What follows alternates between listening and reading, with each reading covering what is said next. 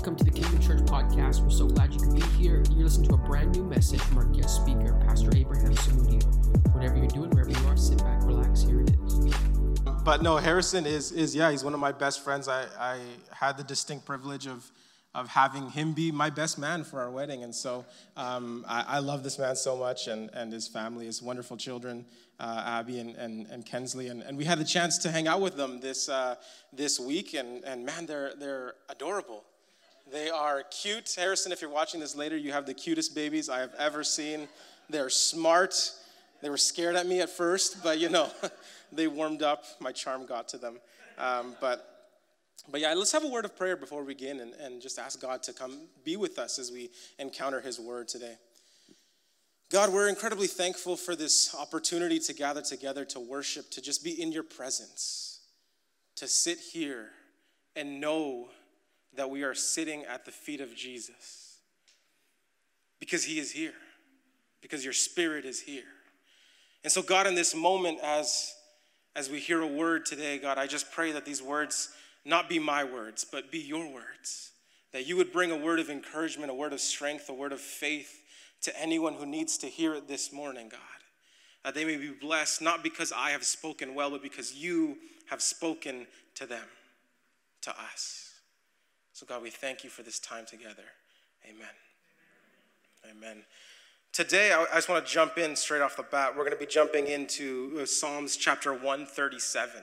All right, so we're going to be jumping into Psalms chapter 137. If you have your Bibles with you, you guys are welcome to join us. It should be available on the screen for you as well, if you guys want to follow us along there. Psalms chapter 137. I'm reading from the New International Version. The screen will also be the New International Version.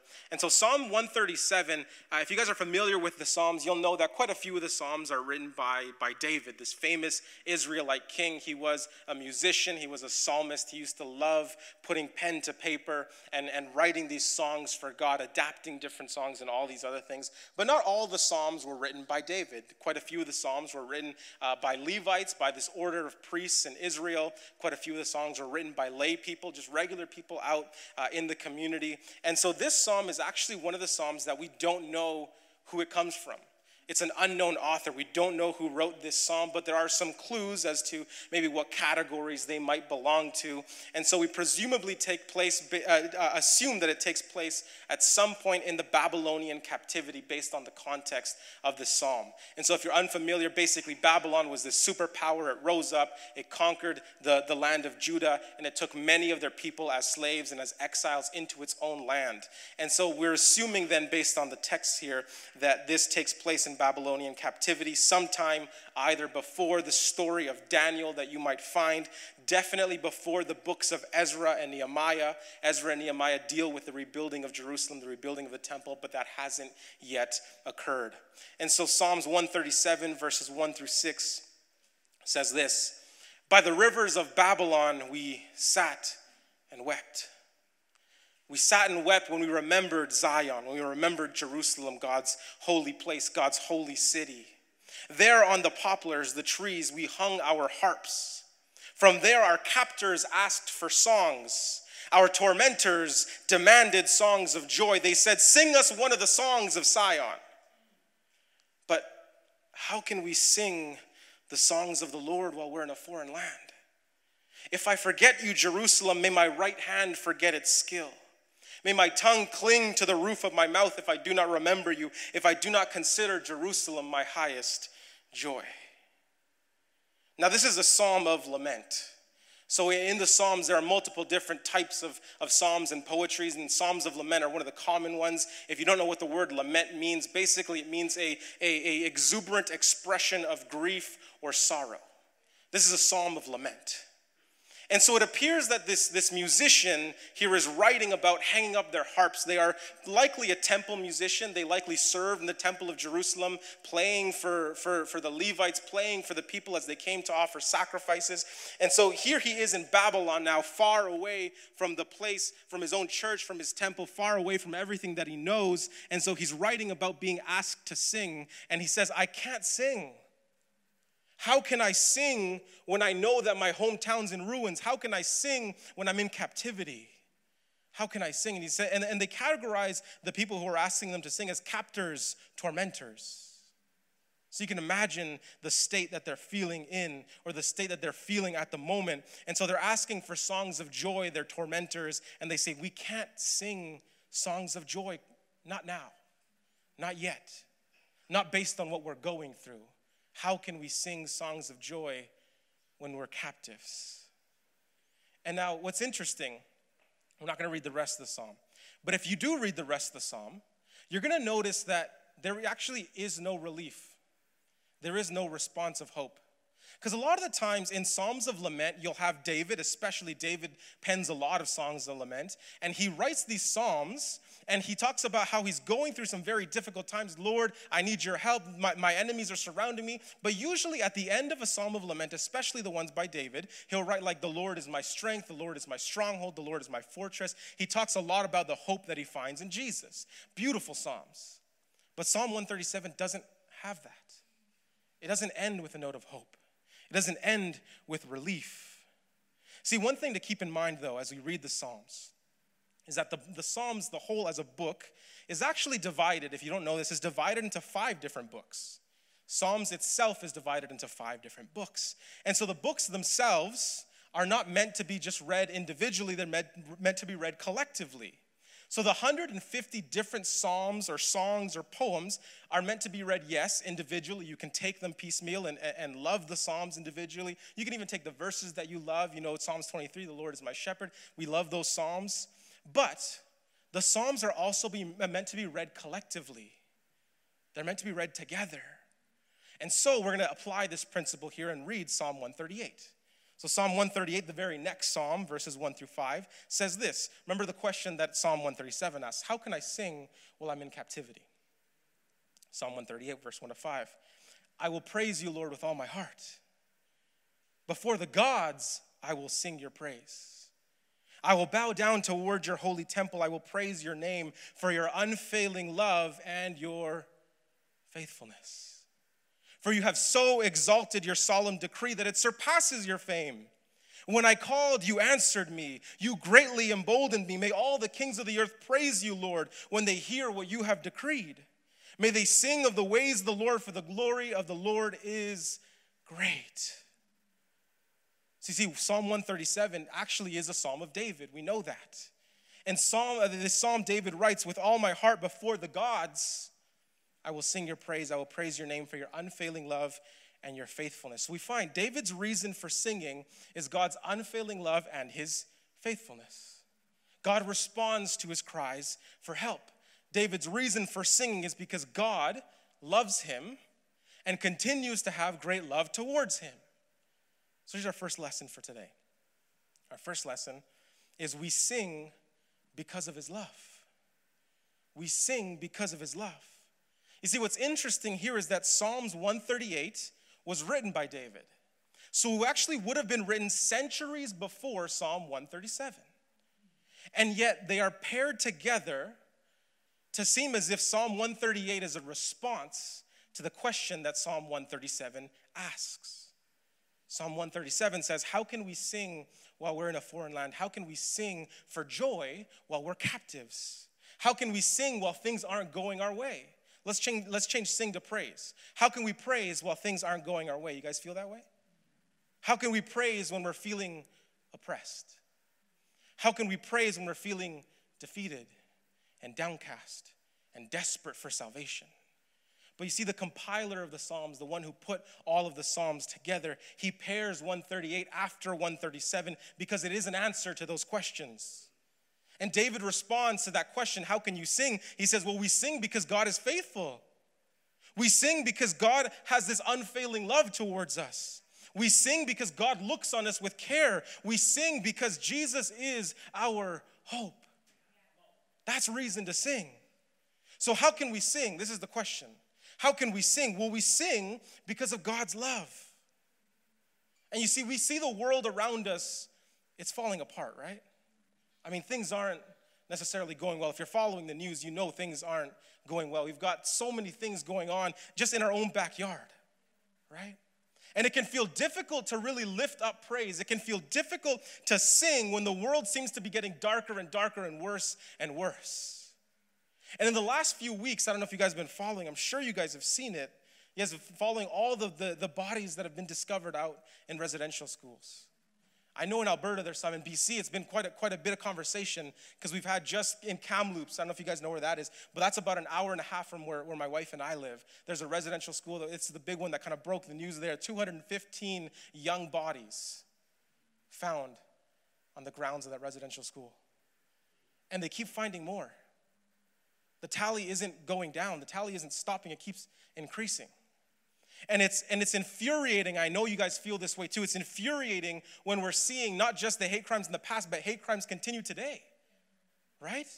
It's infuriating when we're seeing that our government, that our systems that are supposed to protect people and supposed to promote equality aren't doing that yet. That they haven't yet taken the proper steps towards fixing some of the inequalities that we find in First Nation, Inuit, and Métis communities.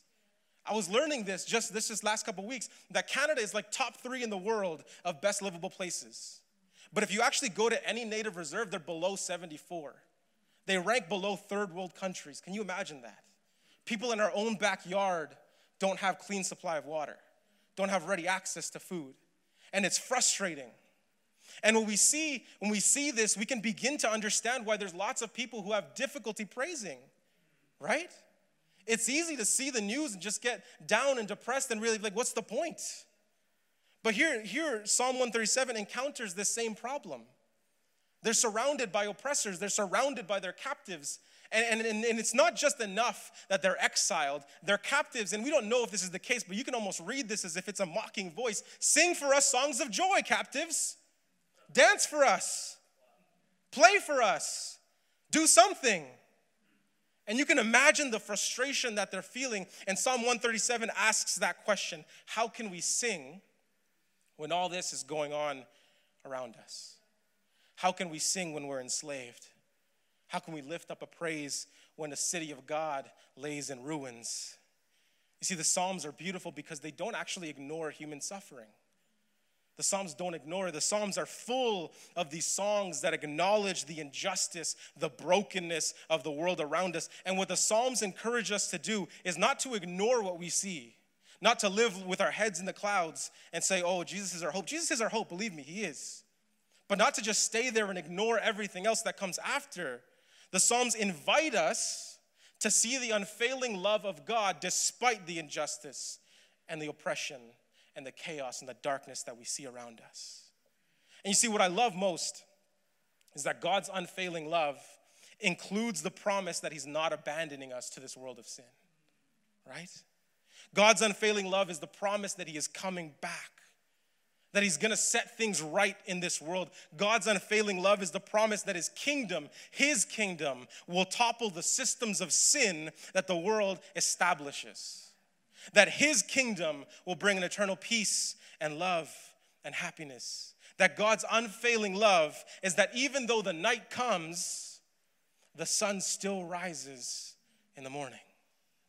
See, God's unfailing love is that even through the hardships, even through the anguish, even through the lament that we experience, that we have this hope that one day God will put an end to all of the suffering that we experience in this life. And so the Psalms invite us to praise, to celebrate God's love, even while we're in captivity, even while we're in slavery, even while we're oppressed, even despite our circumstances. And here's why David says that, Psalms 138, because God has never once broken his promises. That's what it means to be faithful. Did you know that? Because we throw around that word sometimes and we're not really aware. Faithfulness is consistency. It is never breaking a promise, and that is who God is. God is faithful. He has never broken a promise, and if he's never broken a promise, what makes you think he'll start now? He won't. And so here's the thing. Even when the world tries to steal our joy, tries to steal our song, when all that the world has for us is suffering, longing for something better, we can choose to praise because we know that God always keeps his promises. And so why can we sing? That's the question that is asked. Why do we sing? Can we sing? How can we sing? The response is we sing because Jesus is coming back. We sing because hope is coming. We sing because God is always faithful. We sing because of God's unfailing love. So we read the rest of Psalm 138, verses 4-8. It says, may all the kings of the earth praise you, Lord, when they hear what you have decreed. May they sing of the ways of the Lord, for the glory of the Lord is great. Though the Lord is exalted, though he's high up, he looks kind on the lowly. Though lofty, he sees them from afar. Then he says, though I walk in the midst of trouble, you preserve my life. You stretch out your hand against the anger of my foes. With your right hand you save me. The Lord will vindicate me. Your love, Lord, endures forever. Do not abandon the work of your hands, David says. So David acknowledges how wonderful and great God is. Even though God is highly exalted, even though he lives in the heavens above, God sees everything. He sees creation and he takes notice of the lowly. That's comforting. Have you ever felt down? Have you ever felt ignored? Have you ever felt abandoned? Have you ever felt like no one understands what you're going through? David says God takes notice of you. He sees you. He vindicates you. And then he says, the psalm ends with this request. David says, do not abandon the work of your hands. It's interesting that the psalm ends on this note, because we're going to take that practice again, Psalms 139, the next chapter, verses 13, 14. David says, for you created my inmost being. You knit me together in my mother's womb.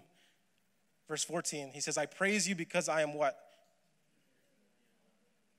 Yeah. I praise you because I am fearfully and wonderfully made. He says, your works are wonderful. I know that full well. See, the wording that David uses here implies that God created not just him individually, but God created all of humanity with intention and purpose. And this is what the Psalms teach us, that God has carefully crafted humanity, that he cares for his creation. God is not one to abandon the work of his hands. David asks that, please don't abandon the work of your hands. In the next chapter he says, I know that I'm the work of your hands and I'm fearfully and wonderfully made. And so this is our second lesson for today. It's God won't abandon you. You see, we have reason to praise in our darkest times because we know that God has plans for us. His promise is that he won't abandon the work of his hands. His promise is that he didn't create you just to leave you alone. God didn't create you just to abandon you. God has plans for you. God has plans to prosper you, to give you hope and a future, plans to bring you into his kingdom of peace, a peace that surpasses all understanding. And so whatever you're going through, whatever you're struggling through, whatever seems to be closing in around you, know that God is still there. God is still with you. You see, your present difficulties aren't a sign that God has abandoned you. God hasn't caused your troubles. God hasn't caused your storms. God is not behind the oppression that you experience at the hands of evil and sin around you, but rather God is your way through the troubles. God is the one who calms the storms. God is the one working through good people to bring an end to the oppressive systems of the world around us. You see, God looks kind on the lowly.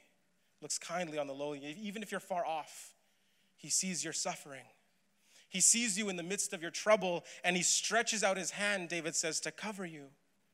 And then in Psalm 16, David praises God for the confidence that even if he should die, even if he loses his life through the struggles, through the difficulties, he knows that still God hasn't abandoned him.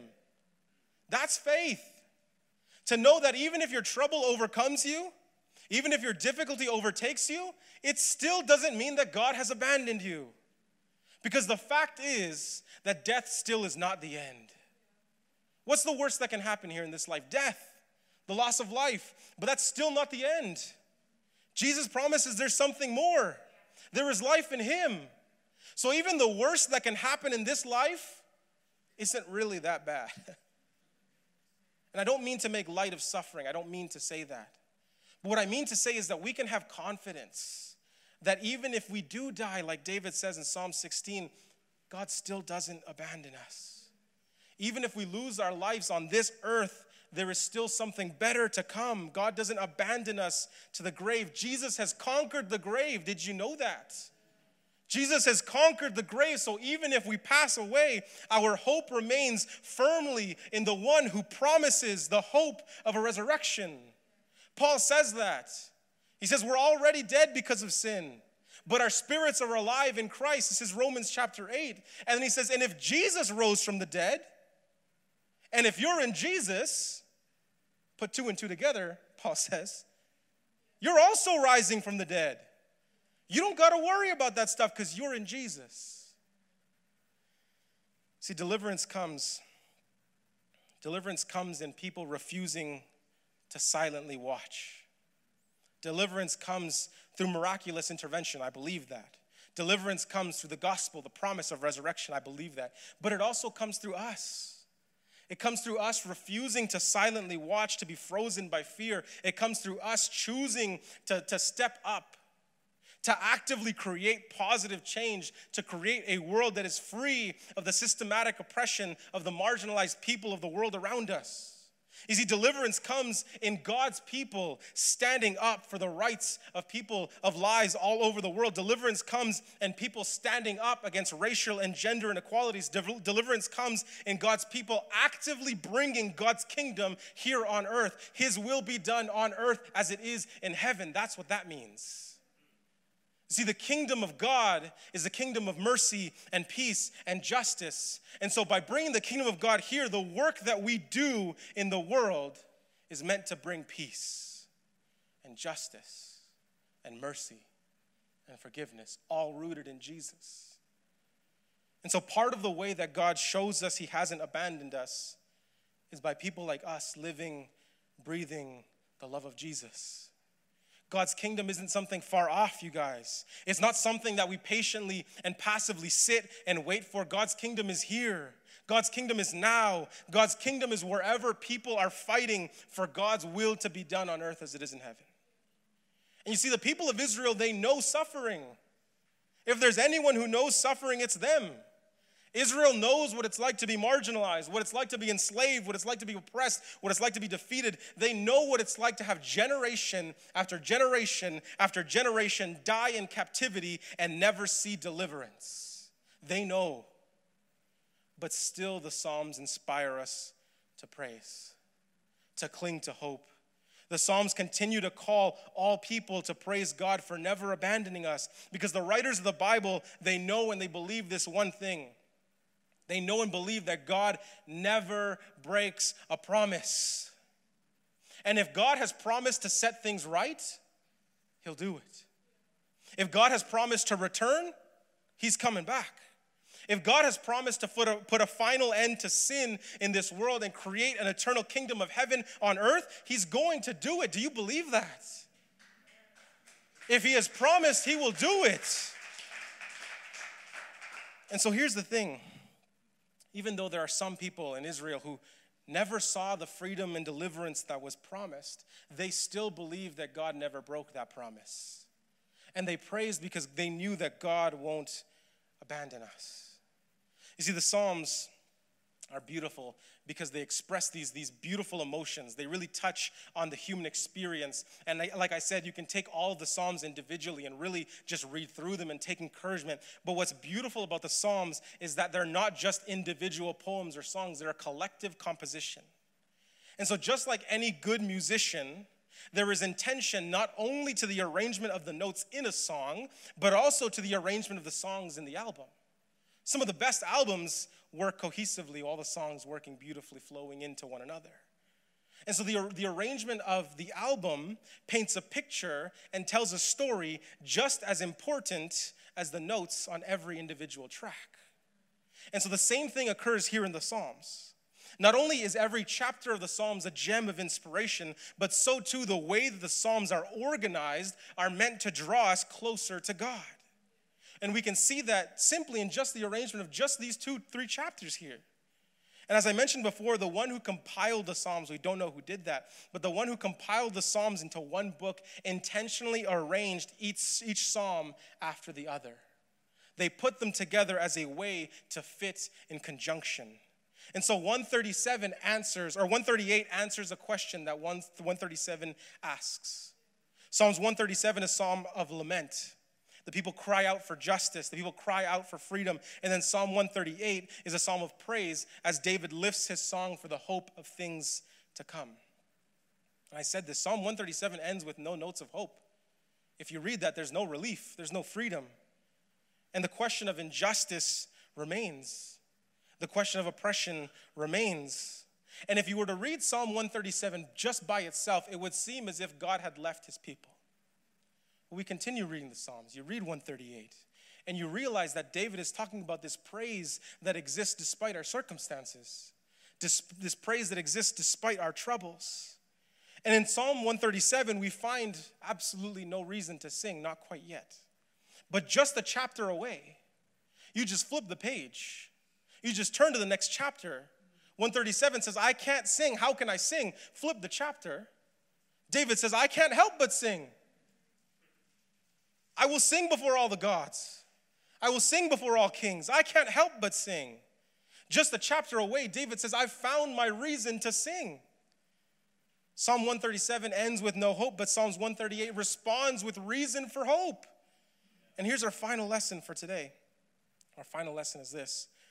Hope is a chapter away. Hope is a chapter away. See, if the Psalms, which span centuries, generations, captivity, freedom, highs, lows, if the Psalms teach us anything, is that hope is coming. See, so many of the Psalms are songs and poems that point to the future Messiah, that point to the coming king who would liberate Israel and establish a kingdom of peace and prosperity for all of God's people. They point to a time where all nations, every single nation, not just Israel, all nations would come together to bow before the King of Kings and the Lord of Lords, praising the mighty name of Yahweh. And you see, all of those hopes, all of those expectations, all of those promises are beautifully fulfilled in Jesus. Jesus becomes the king who liberates all nations from the slavery of sin and death. Jesus becomes the king who brings peace and justice and forgiveness through the cross. Jesus is that Prince of Peace, that King of Kings, that Lord of Lords, the Alpha, the Omega, the beginning and the end. Jesus is the one who is worthy of all praise and honor. So no matter what we're going through, we can find our reason to praise because hope is a chapter away. See, I read something once. It was this quote that really struck me. Even the darkest hour only has 60 minutes. Even your darkest hour only has 60 minutes. See, the night may be dark, but joy comes in the morning. Your world may be dark, but as surely as the sun rises in the morning, so too hope rises through Jesus. You see, things may be hopeless right now. Things may seem dark right now. Things may seem impossible right now. But just around the corner, just a page turn away is hope. Hope. You see, you might be in a chapter of fear or lament right now. I don't know what you're going through. I don't know what your personal psalm looks like.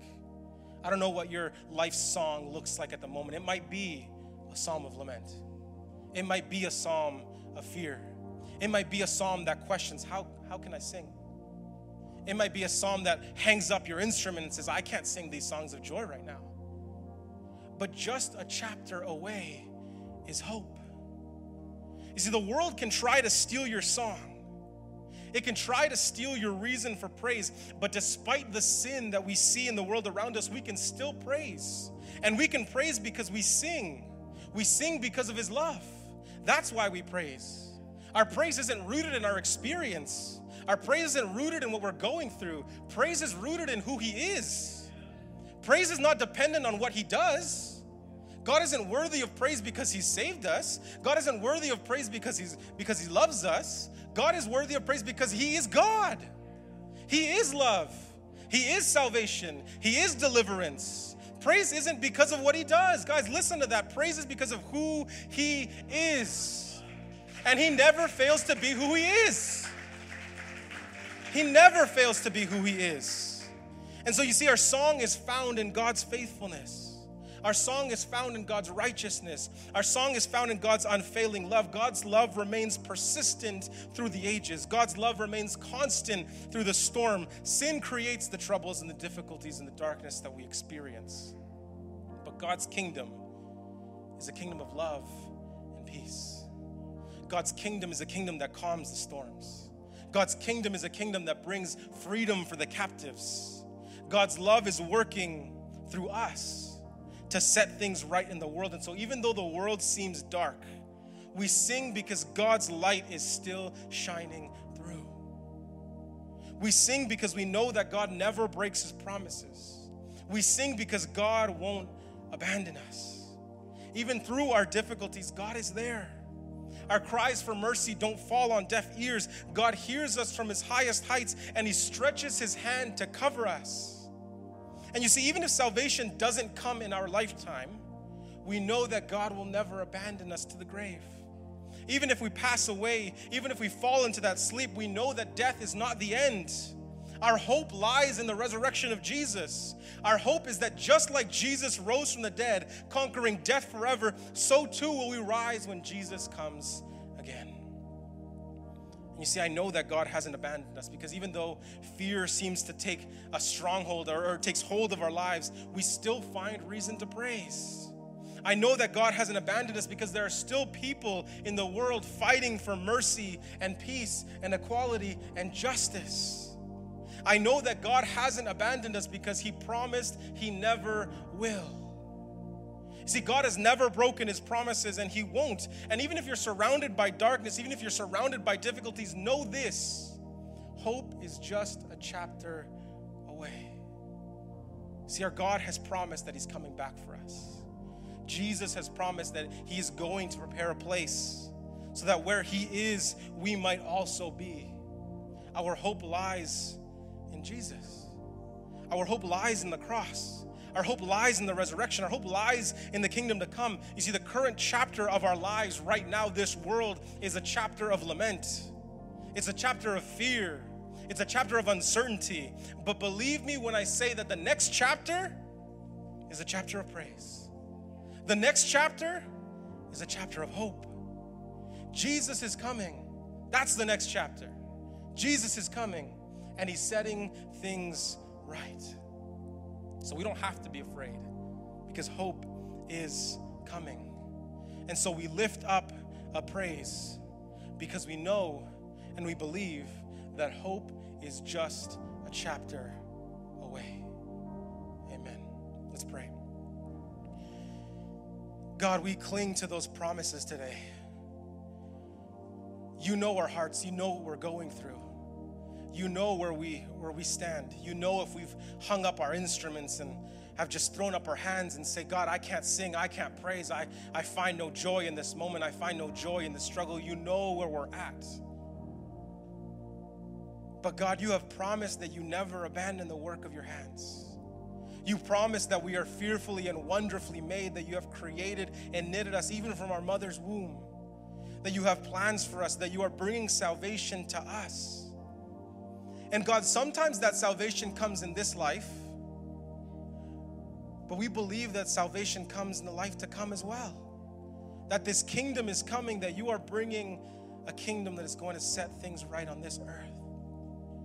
And so God, I just pray that when we feel down, when we feel outcast, when we feel exiled and oppressed and tormented, I pray that we would find our song in you, in who you are, in your faithfulness, in your consistent and never-ending love. God, we thank you that hope is just a chapter away, that even our darkest hour only has 60 minutes.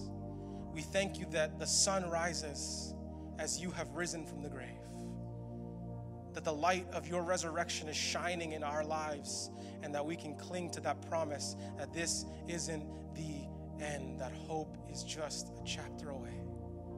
God, we thank you for the Psalms, and for the inspiration and the faith and the love that it shows us. In your name, in the name of Jesus, we praise and we pray. Amen. Hey, thank you so much for taking the time to listen. We hope that message encouraged and inspired you. If you want more information, if you made a decision to follow Jesus, head over to kingdomchurch.ca. We'd love to connect with you. Until next time, take care.